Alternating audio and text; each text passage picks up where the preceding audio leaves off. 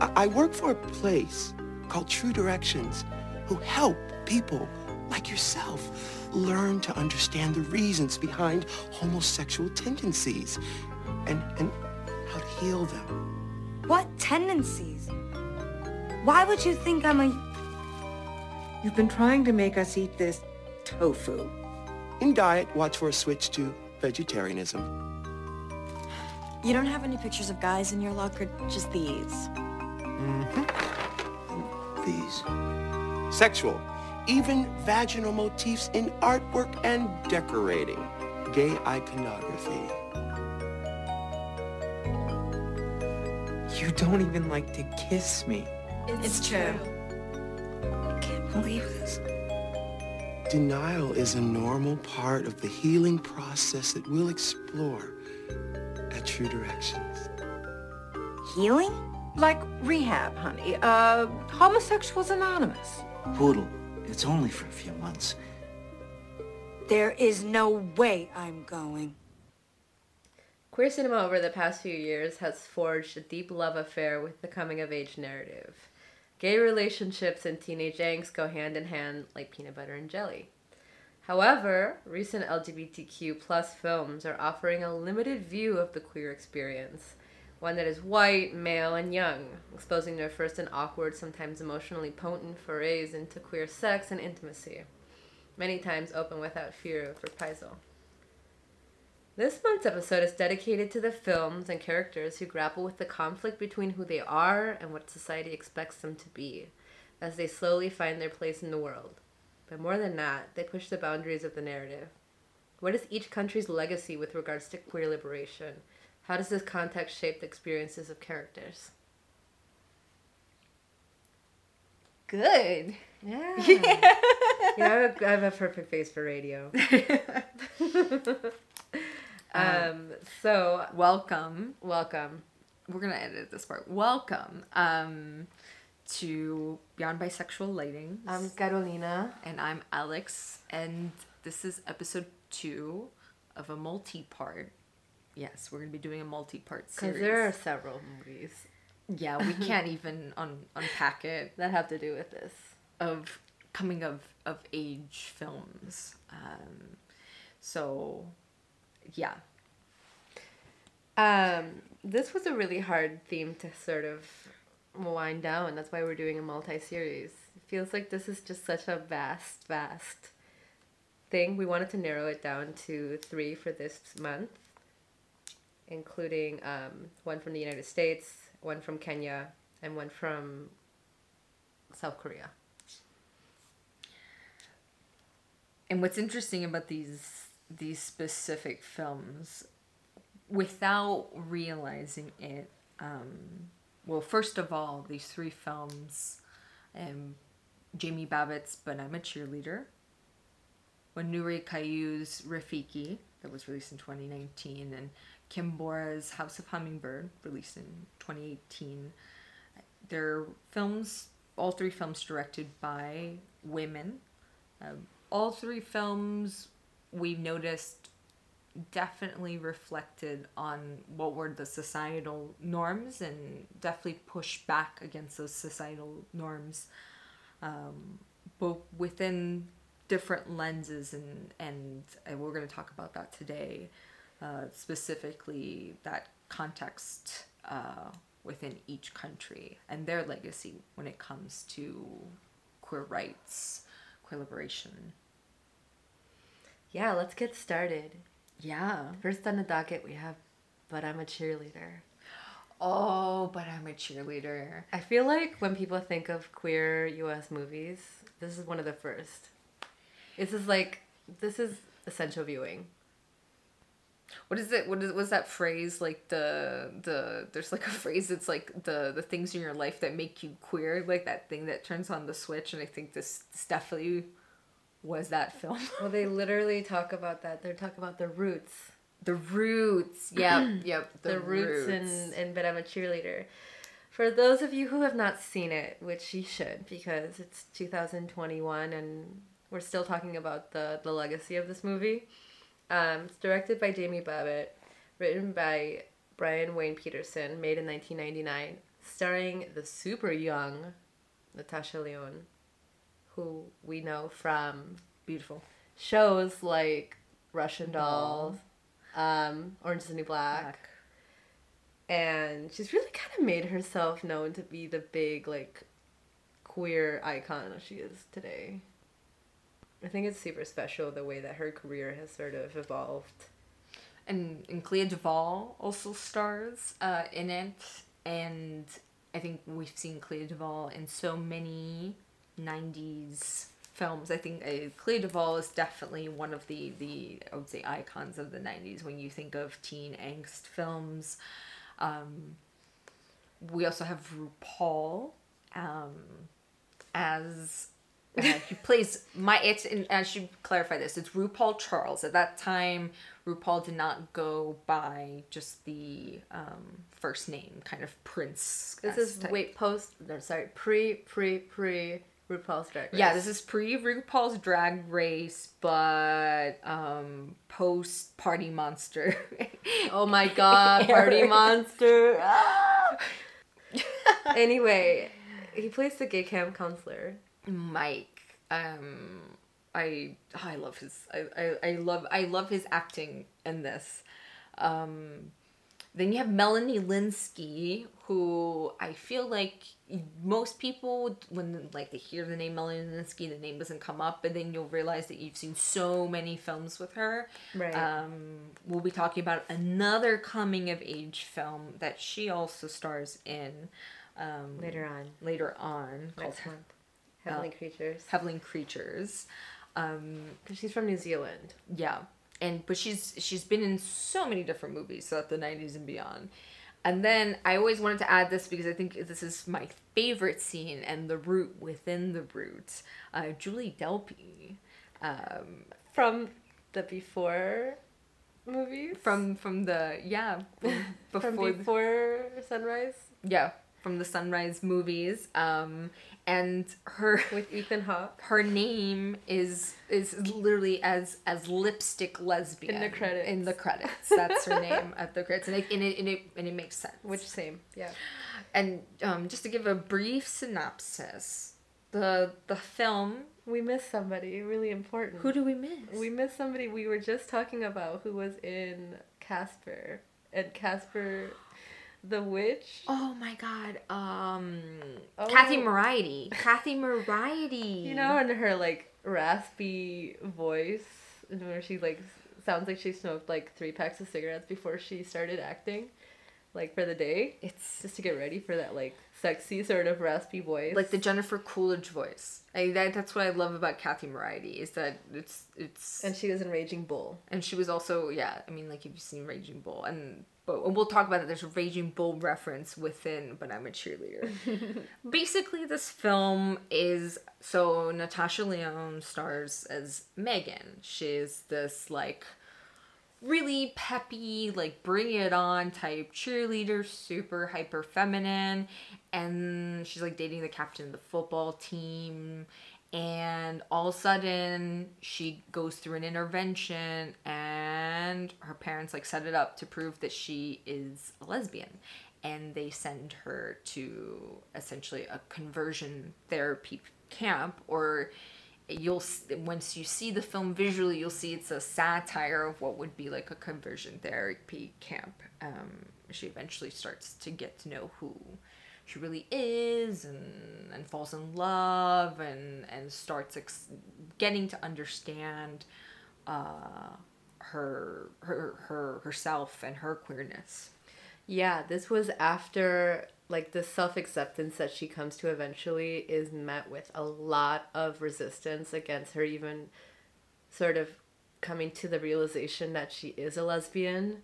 Because, and quite literally with the title, But I'm a Cheerleader. Like, how could I be a lesbian? I have a beautiful, like, life. I have all of the right things that I need to have to fit into this sort of heteronormative society. I have a boyfriend. I'm a cheerleader. I'm a good student.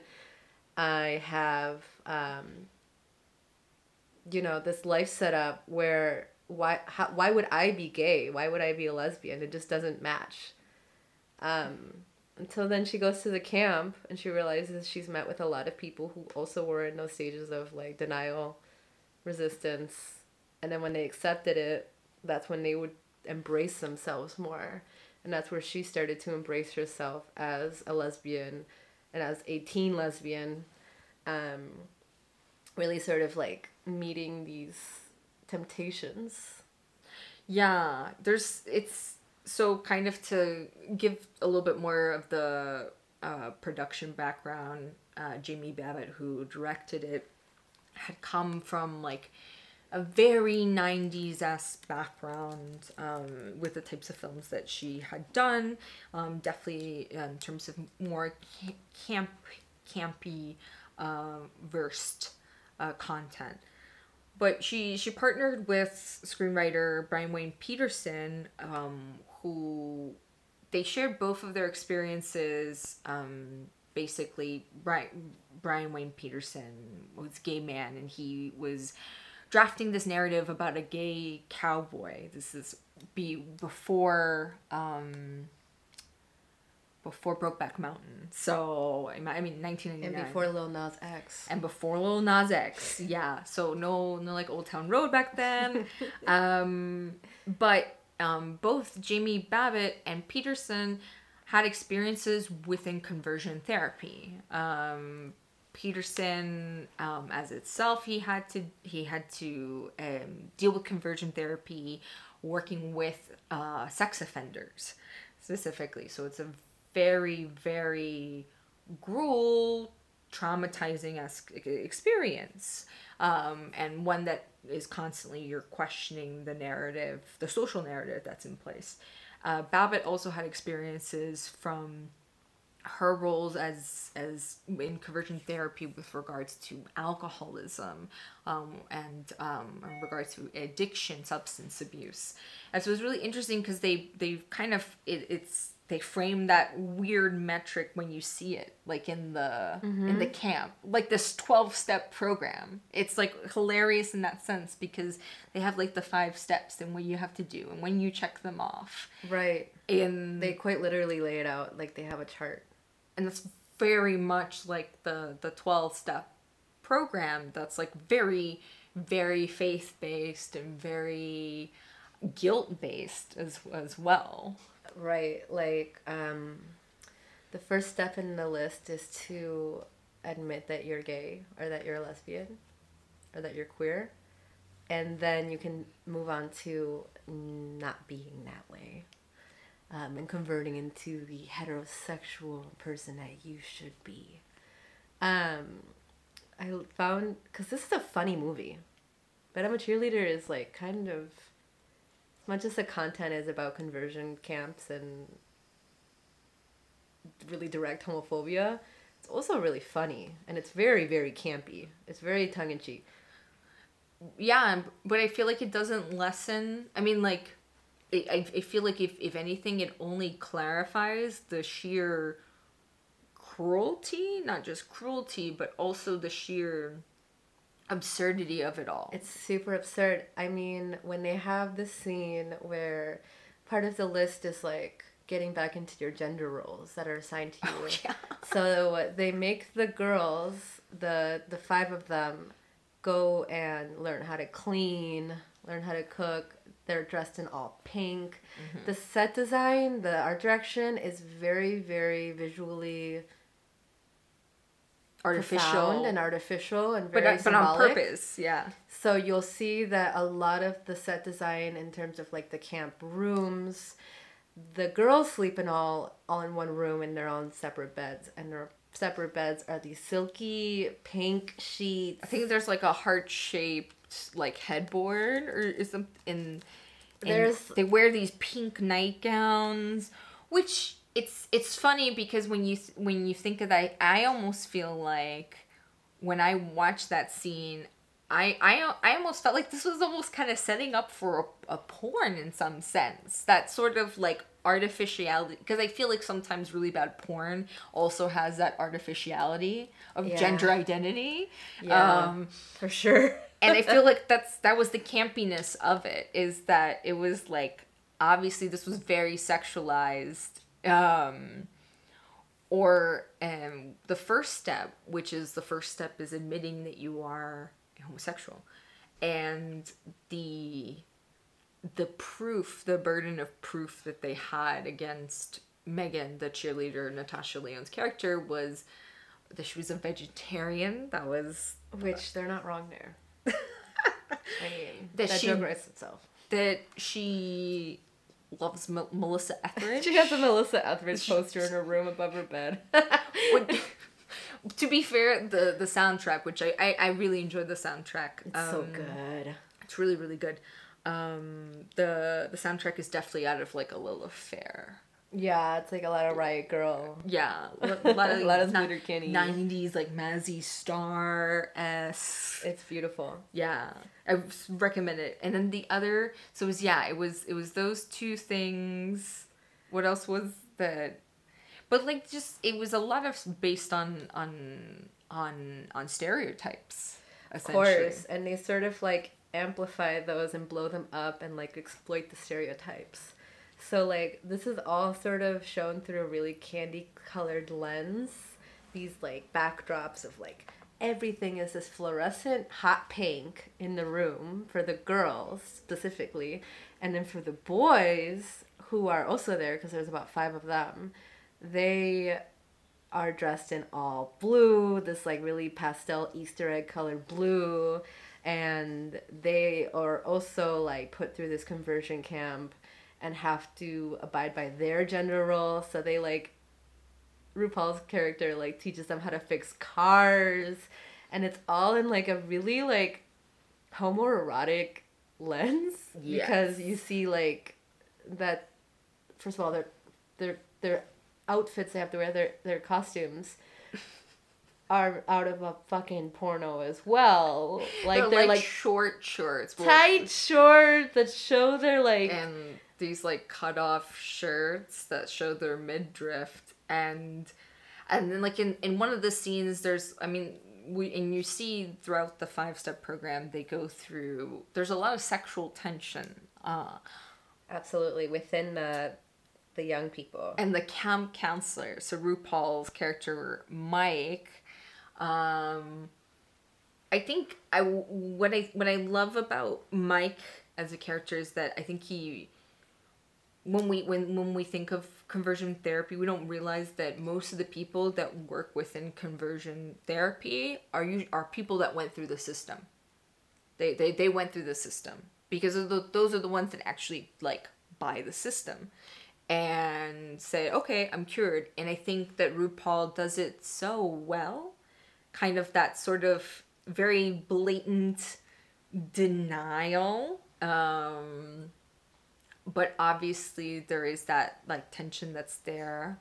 And he's the son of Kathy Moriety's character, who she runs the conversion center. They start hooking up. That guy, I know, do you remember the country singer Leanne Rimes? Yeah. That's her husband. For real? Like the Eddie Sabran? Yeah. That's her husband. I was like, where have I seen that guy? Yeah, that's... I don't know if y'all know who Leanne Rimes is, but she is a country singer. Nothing to do with this, but it's related to one of the actors.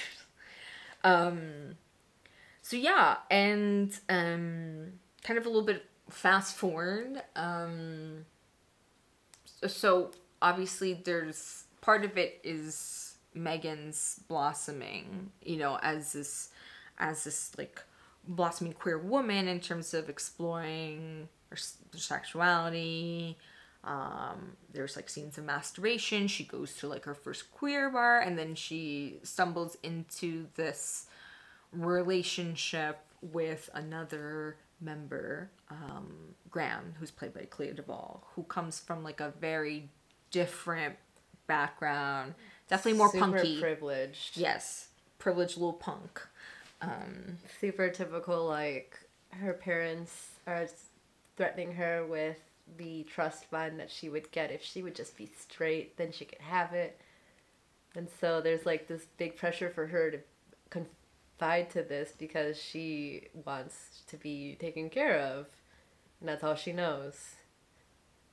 Which I found to be a really funny like part, because then all those scenes where like they invite the parents to come in, and the parents are all very hostile and very angry and very confused at like not only that their children are going through this, but that like there are things going on within the camp that they don't agree with. Yeah.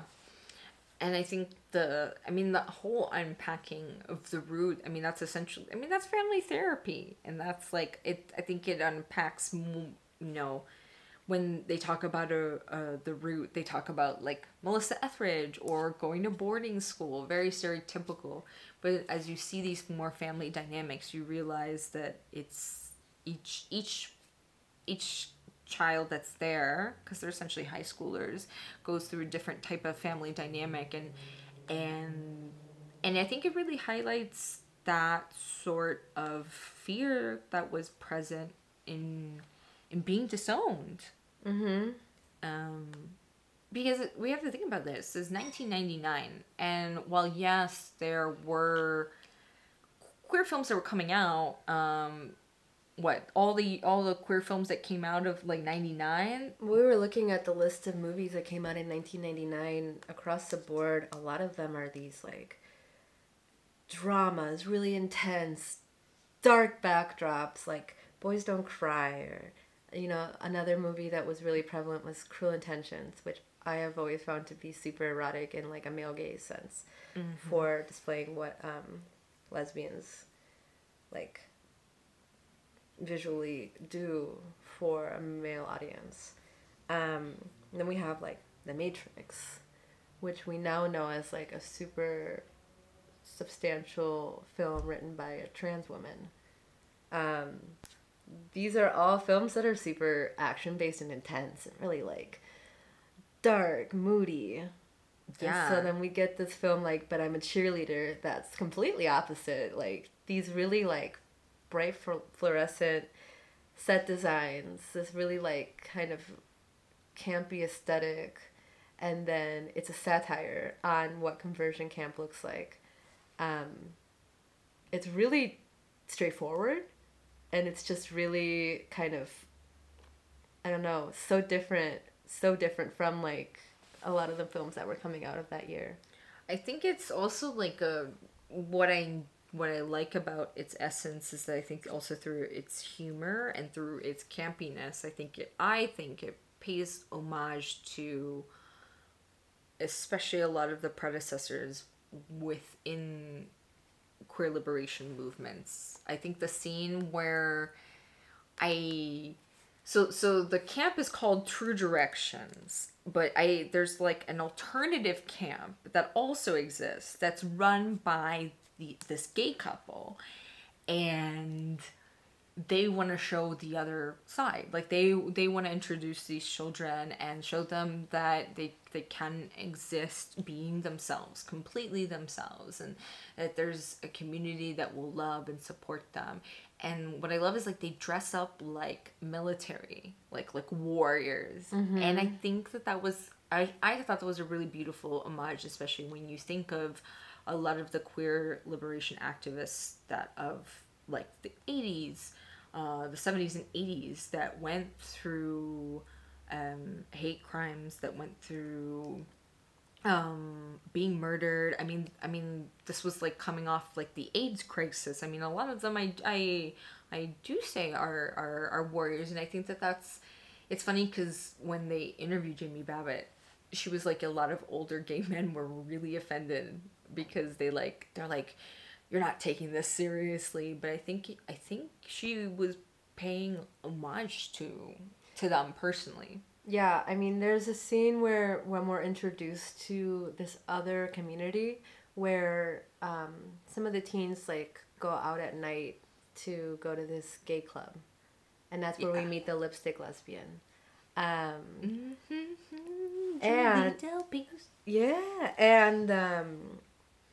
I did kind of see it as that, like, having to really carve out your own space and your own community. It was quite literal, like, what did they say? Like the Underground Railroad of gay people? Yeah. Something like that. Because, yeah, you quite literally do have to sort of sneak around. Because it is still dangerous. I mean, 1999 wasn't so long ago. But it was a completely different times in terms of what gay acceptance was looking like. I mean, in the States, like, we're looking at the United States specifically. What this was, like, post-Ellen, right? Or was Ellen, like, around that time coming out? Ellen came out in 97. And her show got canceled around that time. Right. When she came out. So Ellen DeGeneres, for who she is now, actually, in 1997, it was a big deal for her to come out. Yeah. It was huge. When we think of Ellen, we think, like, oh, she got canceled. But when Ellen came out, and I think that was the other thing, too, is that you had Ellen, which at that time was a, really big deal, but also Ellen still fit that sort of stereotype of the butch, basically. I mean, which also I think is interesting because, but I'm a cheerleader, there's also a character that I would say, and I wouldn't want to impose on the gender of this person because it's never implied, but I would say that this person expresses themselves, their gender, very differently.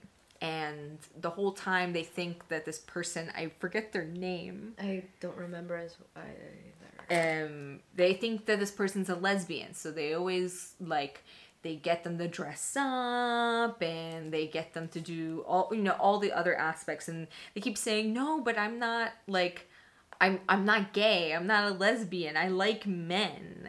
But it's because of the way that the character presents themselves, basically. It's Jan.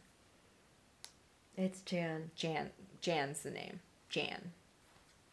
Yeah. Yeah, so talking about, like, the late 90s, early 2000s, like, these topics were, forget even having trans representation, forget it, like, there was nothing like that.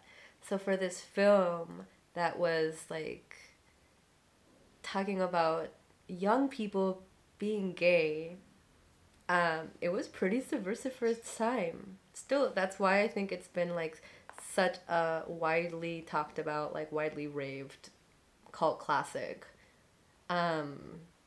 because it was kind of one of its kind in its state in 1999 in the United States.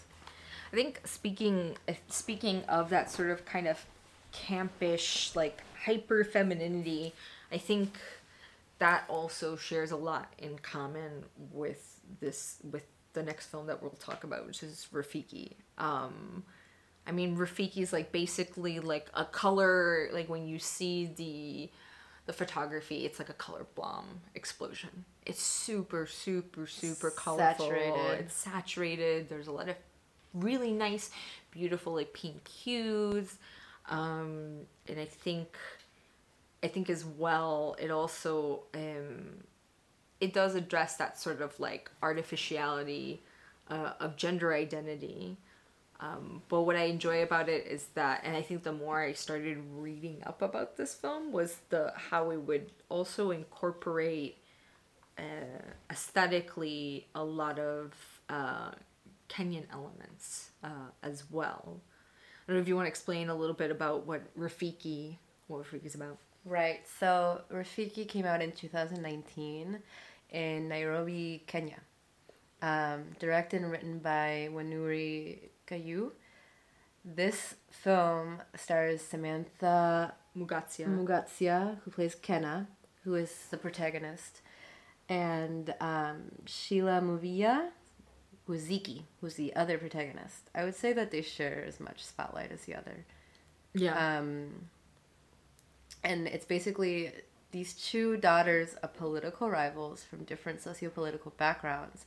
Ken and Ziki resist conservative norms and remain close friends, supporting each other to pursue their own dreams. And then they fall in love.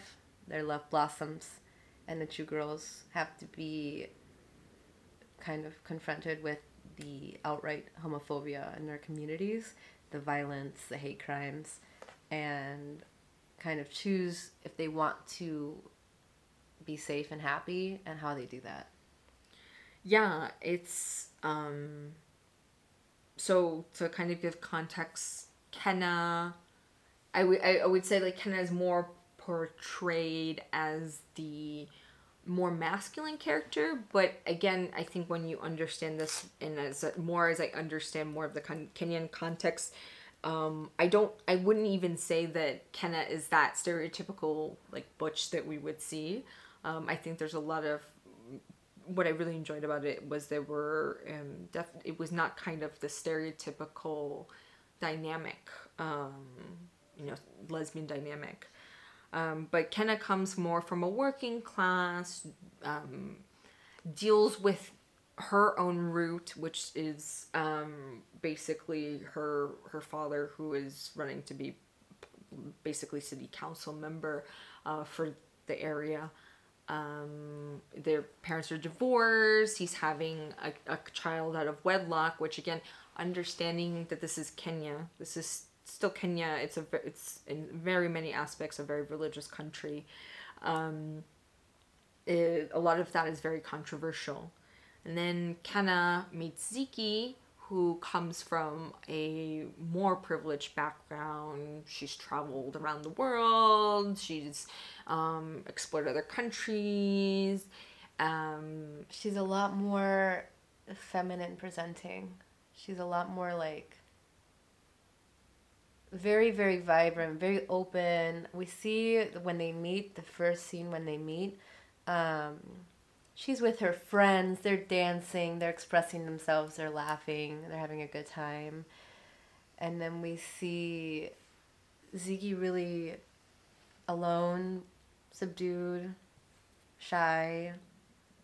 And so we see these different personalities really kind of like butt heads at the beginning, because they like don't really know how to interact with each other. But I think that there is this sort of like magnetism that they do want to like, they're curious about each other, right? And they just so happen to have similar backgrounds in which their fathers are running against each other. It's I think it as well because they are, even within the context of Kenyan society, they are like they're even with, for example, in the case of Ziki, even though she is more traditionally feminine, etc., she's at first instance more more outspoken. I see a lot of, actually, now that I think about it, parallels with Graham and Megan from I'm a Cheerleader, in the sense that like Graham also comes from a privileged background, more outspoken at first, but also falls under pressure from family, from being disowned. There's a lot more kind of pressure on the line in terms of societal norms there. Yeah, I mean, they are pressured to keep up with appearances, the both of them. Yeah. Like, there is absolutely no tolerance for any type of affection towards someone of the same sex. No, absolutely. That cannot get to other, like, that cannot be known that these two are having a relationship or blooming into a relationship. Yeah, but at the same time, I think that there's like an added advantage in the fact that they're young. I think because, for example, they are younger, they're able to at least get away with a little bit more. Right. Yeah, they can sort of like develop their friendship first, because publicly it's accepted that they're friends. They can go out, to parties together. They can like go out to dance and I think that's one of the things that when I first saw it, I was like, oh, they can't do anything. But then when I started to read more about like Kenyan culture and how Kenyan culture just in general, like not in general, but like in the sense of how it's been represented in film, they're not as very many scenes that involve intimacy, in the sense of like intimacy is a very sacred thing that is not easily exposed. And I think they're using the fact that they're young women, that they're able to hold hands and everything, and kind of, how do I say this? Get away with it. Yeah. Like, it's not suspicious that they're like, it's kind of plays into that kind of trope of they're just really good friends. Even if, like, maybe they're lovers. If it's two women together, they're always just really good friends, right? They're like gal pals. Yeah, there's that, I think that stigma runs through, like, all three. That stigma is just very, very widely accepted that two women together, they can't possibly be gay. They have to just be good friends. And I think in a lot of societies where maybe there is a lot more, like, female intimacy, that goes under the radar a lot more when one's younger. I feel like us coming from the US, we're almost taught to just not have any intimacy. I think that's something I had to learn, in the sense of being, like, even platonically, like, intimate. I think it's really interesting because the name, like, Rafiki in Swahili, it means friend, and it's basically a way for partners in same-sex relationships to introduce one another as a friend. But in a lot of circumstances, it's obviously not, more than just a friend, but it's to have that sort of kind of low profile. I'd also say that with like their blooming friendship, which was really strengthened, they also had this, like, super vigilant surveillance, like, community watching over them, and people do start to catch on that maybe they are not more than friends, but maybe they are in a relationship or like pursuing a relationship between the two of them. Like the owners of that one restaurant they go to a lot where they get, like, Cokes. Yeah. And, like, the waitress is always like the gossipy. They're so gossipy. They're so gossipy, and they're like, I feel like we can relate to that, being in like living in Chile, where that also happens, that you have, like, the sapa, like the sapa, who's just like, I'm gonna not mind my own business. Yep. I'm making this my business now. Yep. So yeah, basically, there's a lot of kind of as they start to get to know each other and have that sense of intimacy and basically kind of carving out their own space, they get caught and they suffer violence. They suffer heavy violence, and it's filmed in a way where, as a viewer, you're very stressed to watch it. Yeah. I was watching it and I was like, really stressed because you don't know the outcome, and you also realize that this is depicting a reality for so many people that I feel like the violence that they experience in both homophobia and misogyny is maybe even just, how do I say, maybe not even, like, as violent as it typically could be. Does that make sense? Yeah. Yeah. I did, to add some context to kind of highlight what is the state of LGBTQI rights in Kenya. It is illegal. It's been illegal since 1897. The penal statute is anywhere from 5 years to 14 years, depending on the degree. So whether it's, like, according to them, like, gross indecency, sodomy. So it's something that obviously by law, one has to be very careful. There's definitely a lot of, and from what we noticed when we were researching the film, there was definitely public support that are growing, and a lot of small projects that are working to protect these types of these rights.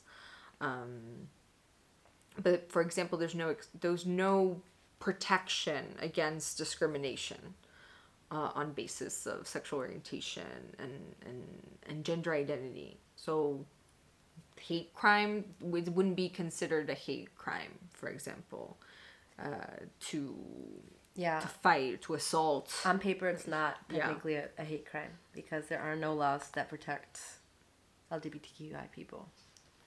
And even the director herself had to basically fight with the Kenyan government. She sued the Kenyan government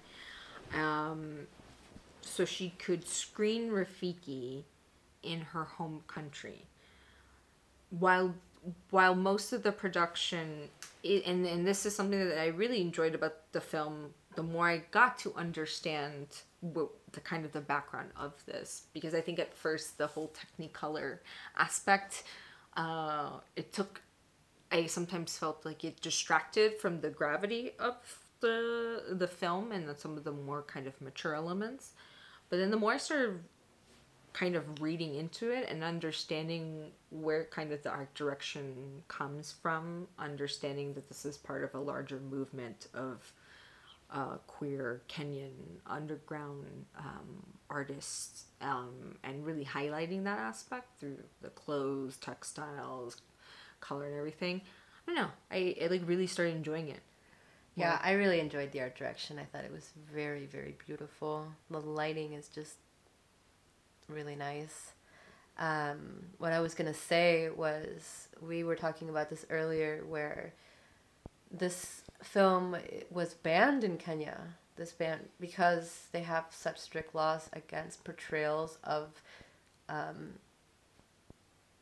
homosexual behavior or tendencies in media, and that the filmmaker really had to fight for this to be screened in Kenya for at least 7 days, so that it could be considered an entry into the best international film category of the Oscars, of the Academy Awards, because that's part of the Academy Awards rule, is that a foreign film has to be screened in their respective country for at least 7 days. Which is I think that's the week. Dumbest rule, personally. A week.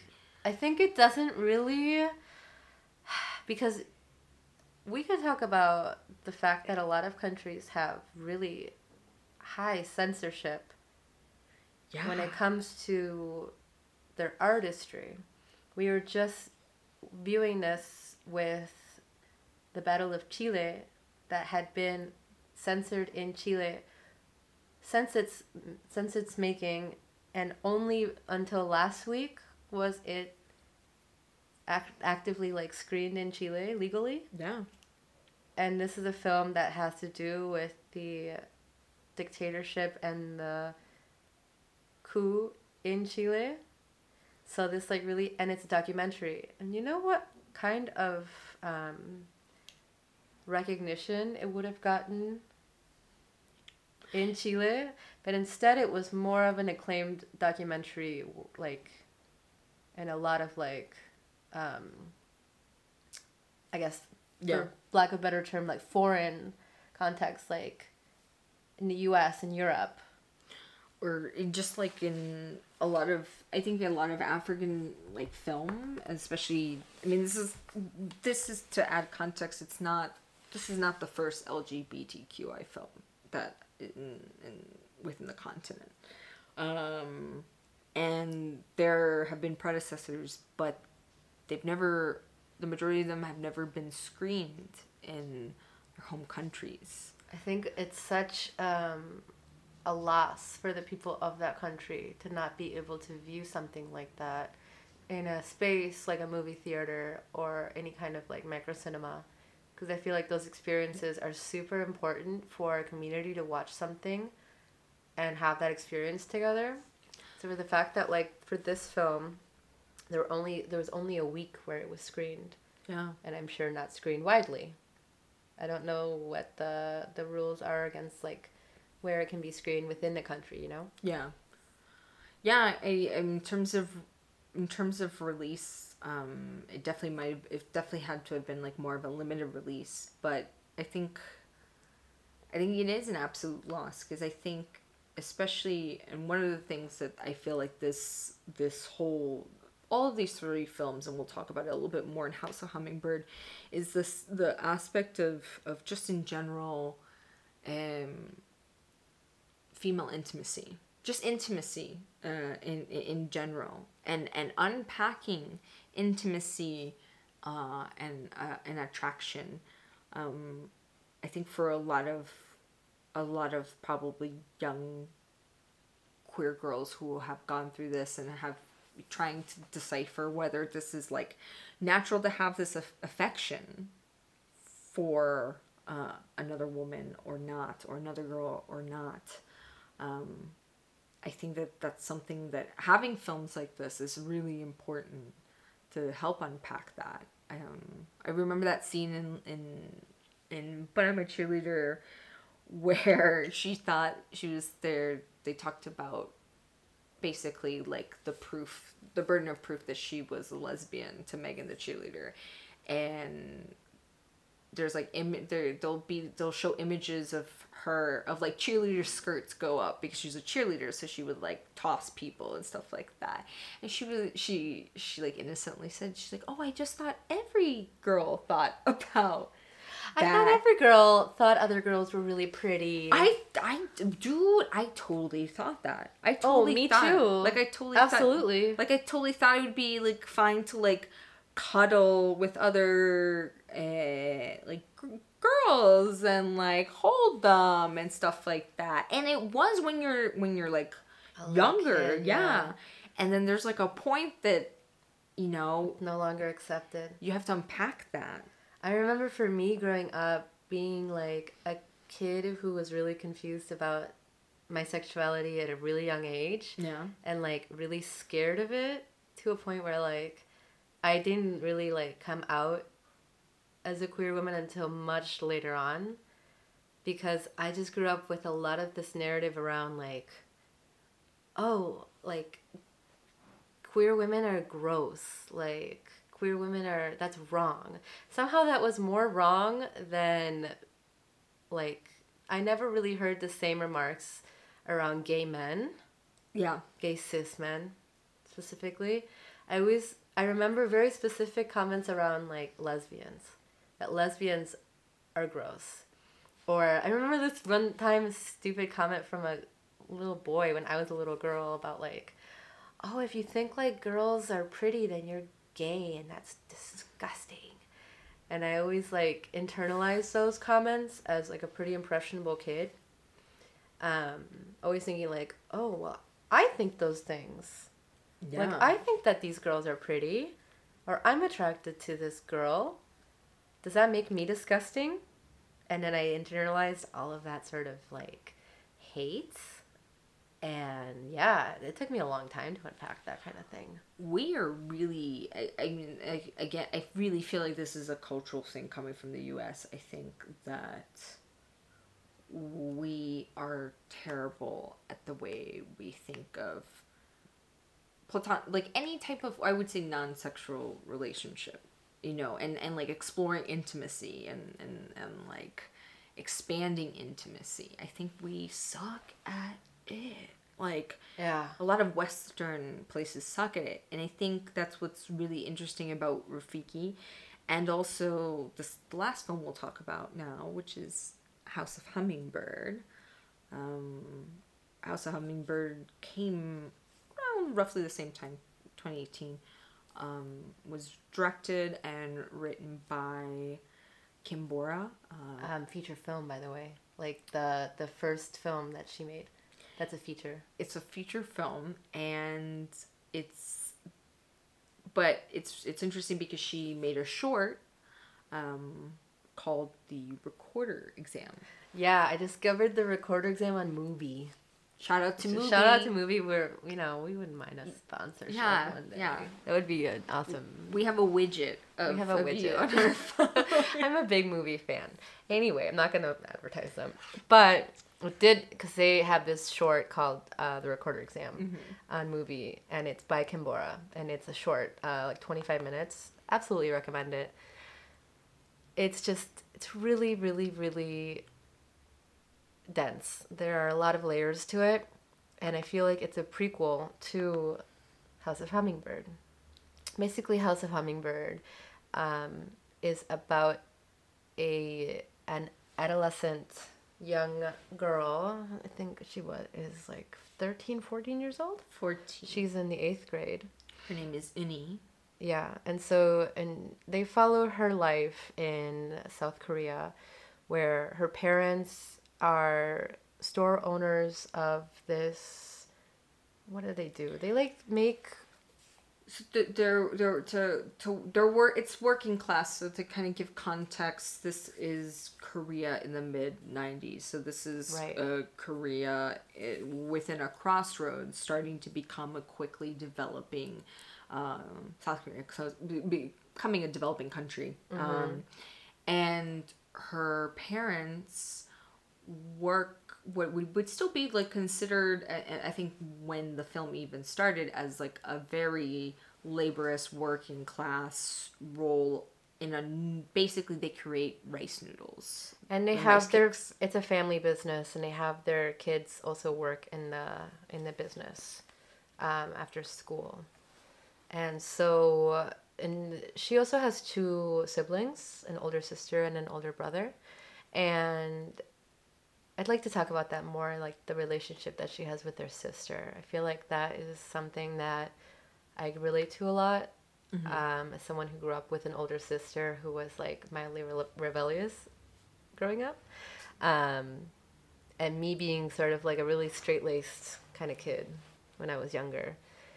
And repressed, but also like just kind of like followed the rules, didn't make a lot of noise, So they kind of discuss like the family structure. So you have the oldest sister, like in the family, you have the older sister that she is not attending university. She's basically working, helping with her parents, and like going out. You have the brother that's like the legacy child. They're like putting all of the parents are putting all of the eggs in his basket. So they really like coddle him and like really cater to him studying, having his time to study, and like there are scenes where he is very violent towards his sister, and she has to also cater to him. There's that pressure for her to also,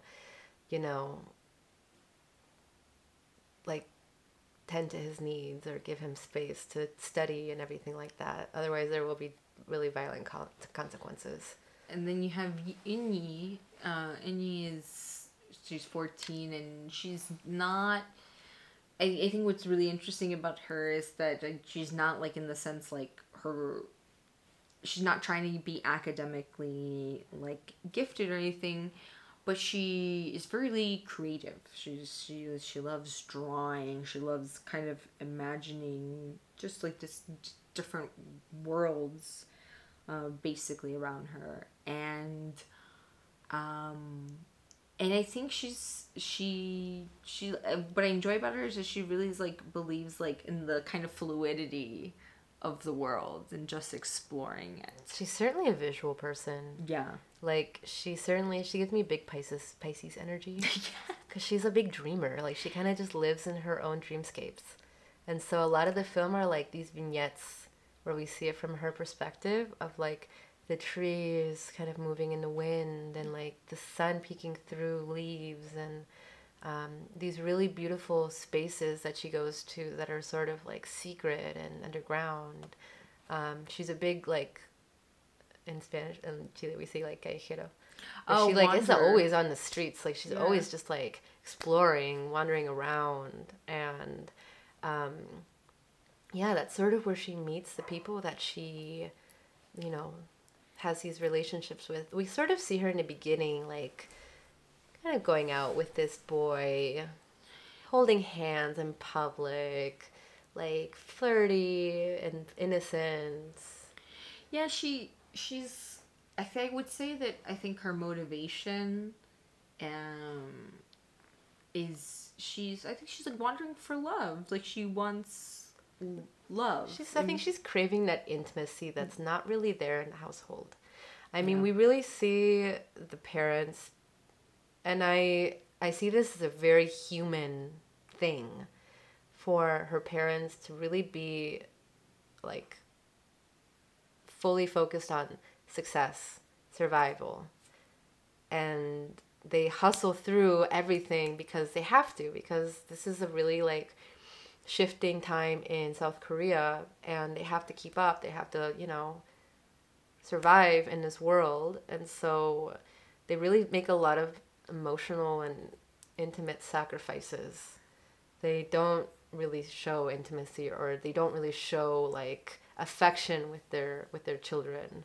Like, Inu's always sort of like, those scenes with her and her mother. Oh, yeah. That are just like, just the two of them, very quiet, very, very like intimate. But her mother is so withdrawn, so withholding, so just like tired from the day. Yeah. Like tired, her back hurts, her feet hurt. And like, Inu like tends to her in a physical sense to like, put those massage pads on her back, or like bring her food, or like, massage her back. And those are like the little scenes that we do get into the relationship in an affectionate sense, because there isn't any sort of like, I'm proud of you, good job, like I love you. There's nothing like that. Yeah, I think we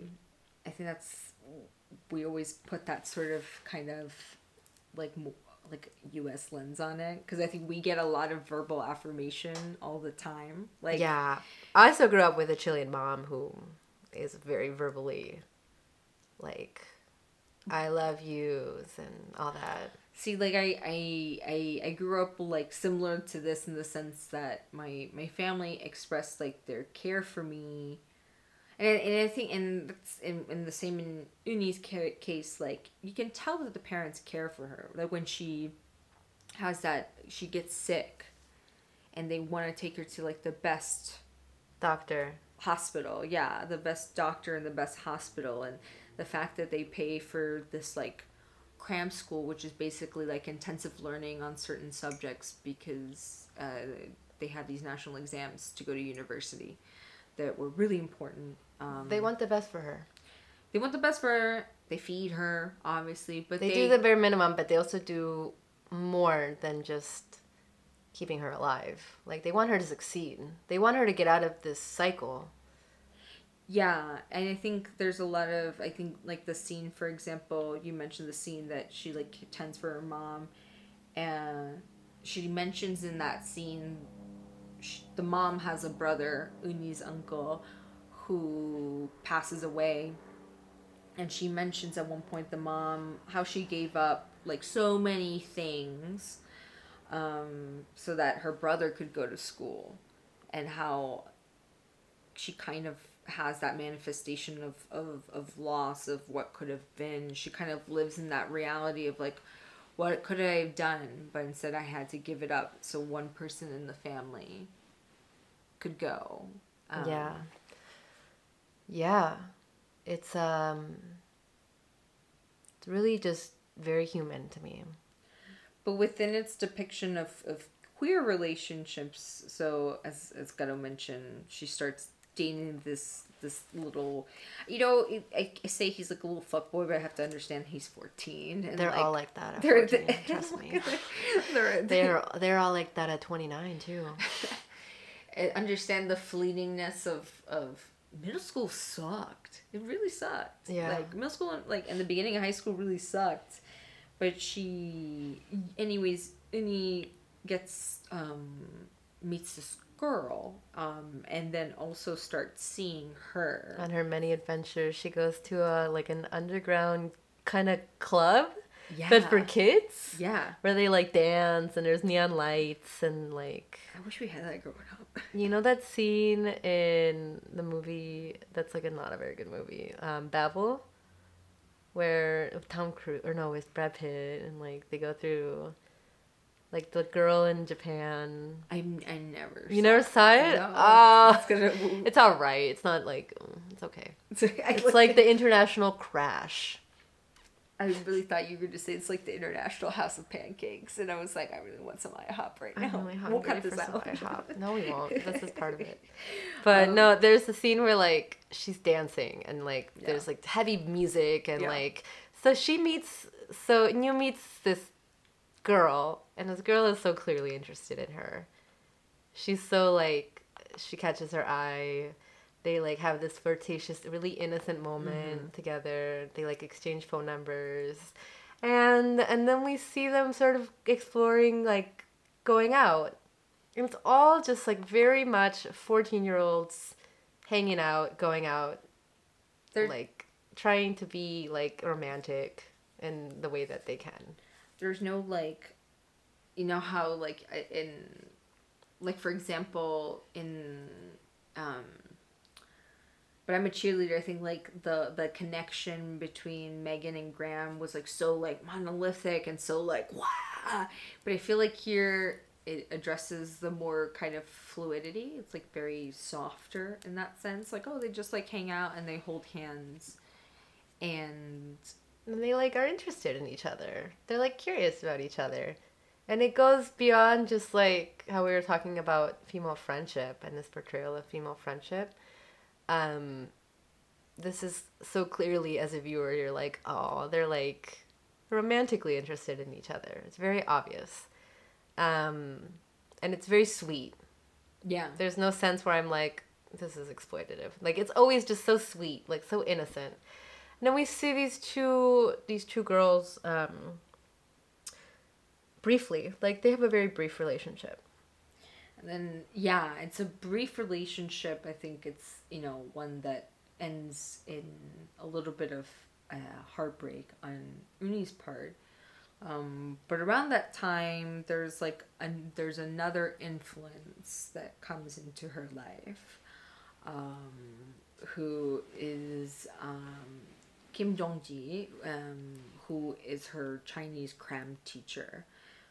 Mandarin cram teacher. So Kim Jong-ji is a woman in her 20s. I would say 20s. Like she's taking a break from university, and she's definitely not your typical. I would say like in the hyper feminine. Like she is definitely dresses in some aspects.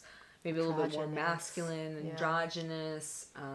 She's super sort of nonsense. She's very like timid, but she's also like she's a really like comforting energy. I always like found the scenes to be like I would hang out with her. Yeah, she just seems really chill, but also very serious.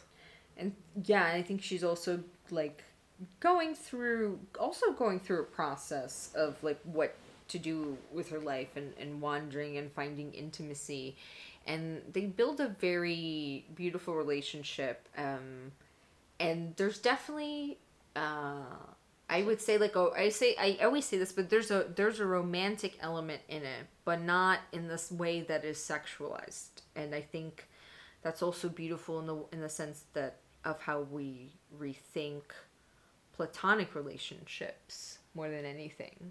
I would say it's not, because that could fall into some territory that might not be, like, that might be, like, I mean, when I inappropriate. No. I guess what I'm saying, when I mean in terms of romantic, is that there's a sense of romanticism, especially from Uni's part. Yeah. From Uni's part, not from it's not like they're attracted to each other. It's not like that. But I think that, and I think it's super like important to make that understanding that it's even more as like a mentorship.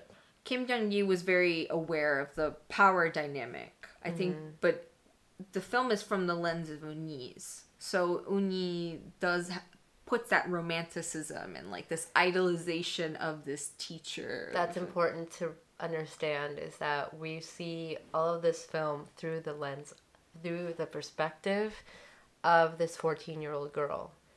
And so when we see her as like this kind of character study, we see the film as that, then we do have to understand that when we're talking about these relationships, they are from the perspective of this girl.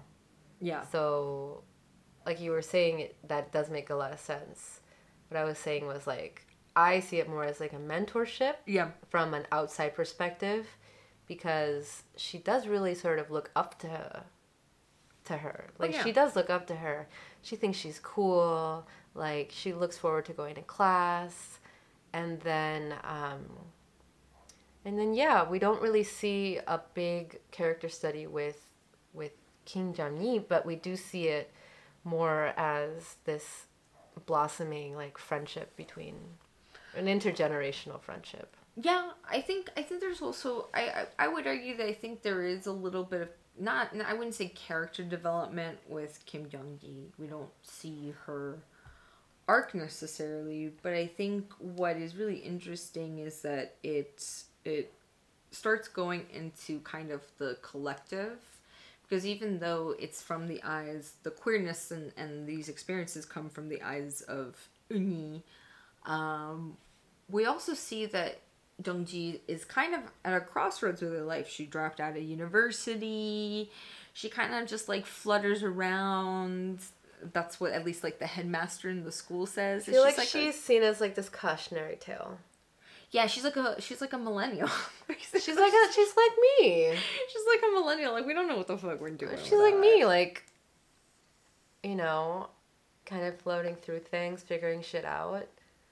It's a really relatable character.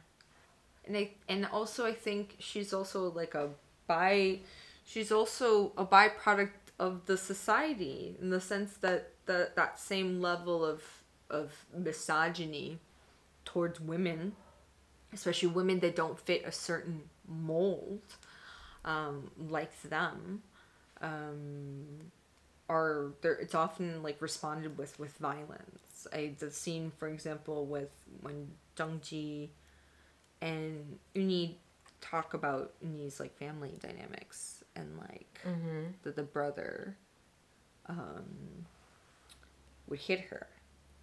I think like, and then Dongji mentions like the importance of not letting like her brother hit her or touch her or anything like that. Yeah, I mean,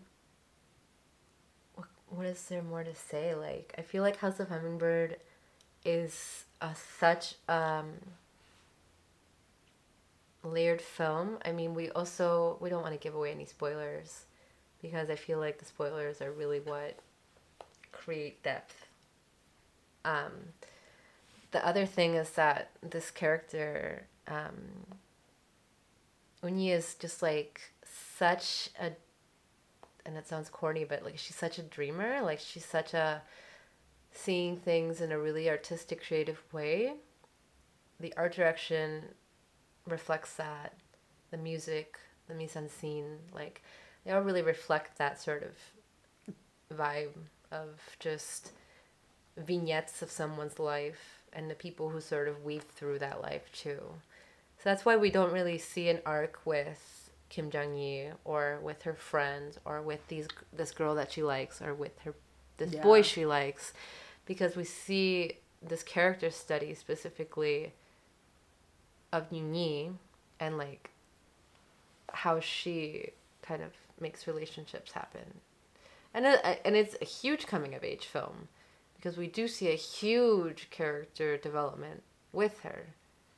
I think that's what I enjoy about, and Kim Bora, she mentions that her influence for this film was this film by Edward Young called Yi that came out in the early 2000s.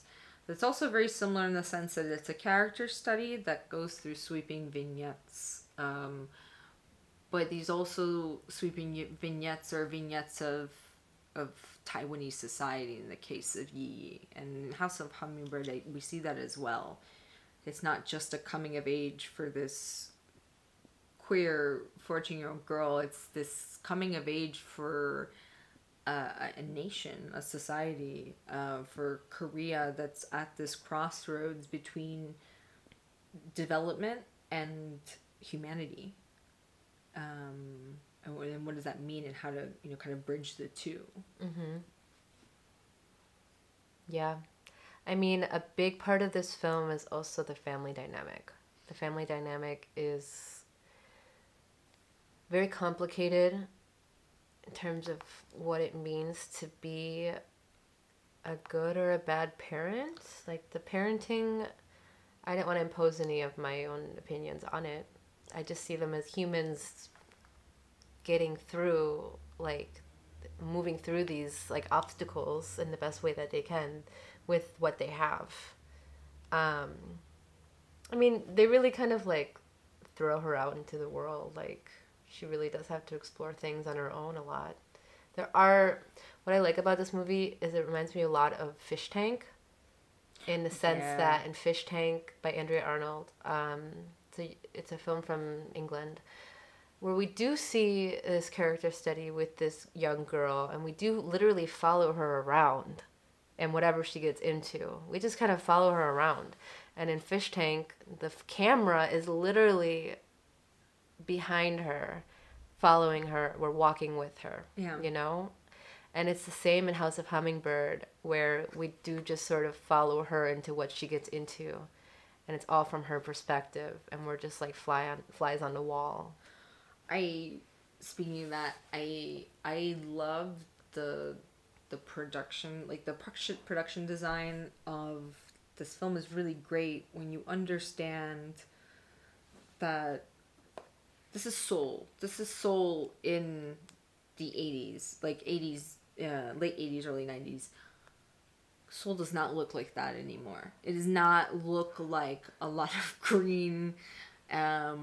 It's one of the densest cities in the world. So to be able to kind of design this space that came out of the 90s, but also if you look at it, there's a timelessness aspect of it. Yeah. I was like watching an interview with Kim Bora, and she said that that specific yellow Benetton backpack. That's like something that all the little like girls wanted in Korea at the time. And she had to search everywhere for the backpack. I'm sure the details are so good. So fascinating. And it's like, I think that's something that I want to watch over and over again about this film is kind of not only getting that design, but I think also understanding the cultural nuances. Especially when it comes to the intimacy, the queerness between the girls, because I think Kim Boris mentions a lot about that, of like how intimacy is interpreted. Yeah, and it's also, I think that what House of Hummingbird really kind of sets it apart from a lot of other queer films is that this isn't the main plot. Like I said, like, this is more of, like, a character study and a vignette of, like, what she gets into. And so this relationship that she has with this other girl is merely just one section of that. One section of, like, the various things that she goes through. And it's not made to be any type of sensationalized experience. It's just an experience just like any of the other experiences that she has. I really appreciated that, because that's how life works. Like, we put importance and we sensationalize these relationships that people have, these identities that we have, when in reality they just exist and they just are. That's really good. That's really deep, dude. No, because I noticed that in But I'm a Cheerleader, because you know how we get from this like hyper stylized like in the conversion, I'm saying like in the conversion camp, you see this like highly stylized like blue and that kind of like Pepto-Bismol pink and stuff like that. But then as soon as they go to the like alternative camp or like the bar, everything is so much more muted, and I feel like even the shots themselves, like I feel like even like the way Jamie Babbit was doing it were much more naturalized. Yeah. No, it just felt like a regular bar. Yeah, like I felt like the photography was very different to kind of evoke that sort of, as you mentioned, kind of vignette-esque. Anyways, so to wrap it up, next episode, we're going to be continuing to talk about... With a set of 3 new films to talk about. We have a few ideas. We'll be discussing them, but it'd be really cool for those who listen if y'all have any recommendations of... I've gotten a few from friends, and yeah, I think we have a running list of the films that we're going to talk about, and like the ones we already have talked about.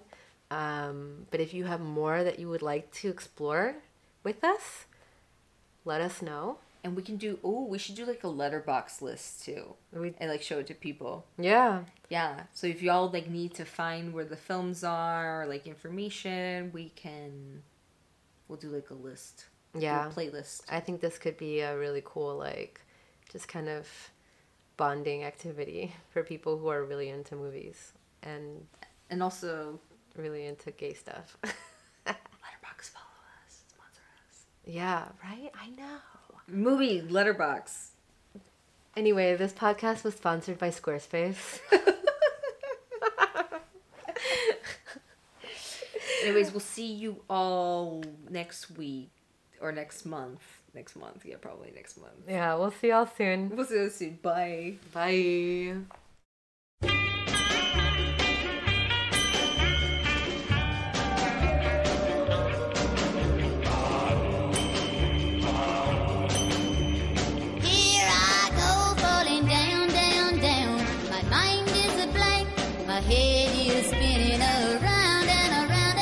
Deep into the funnel of love.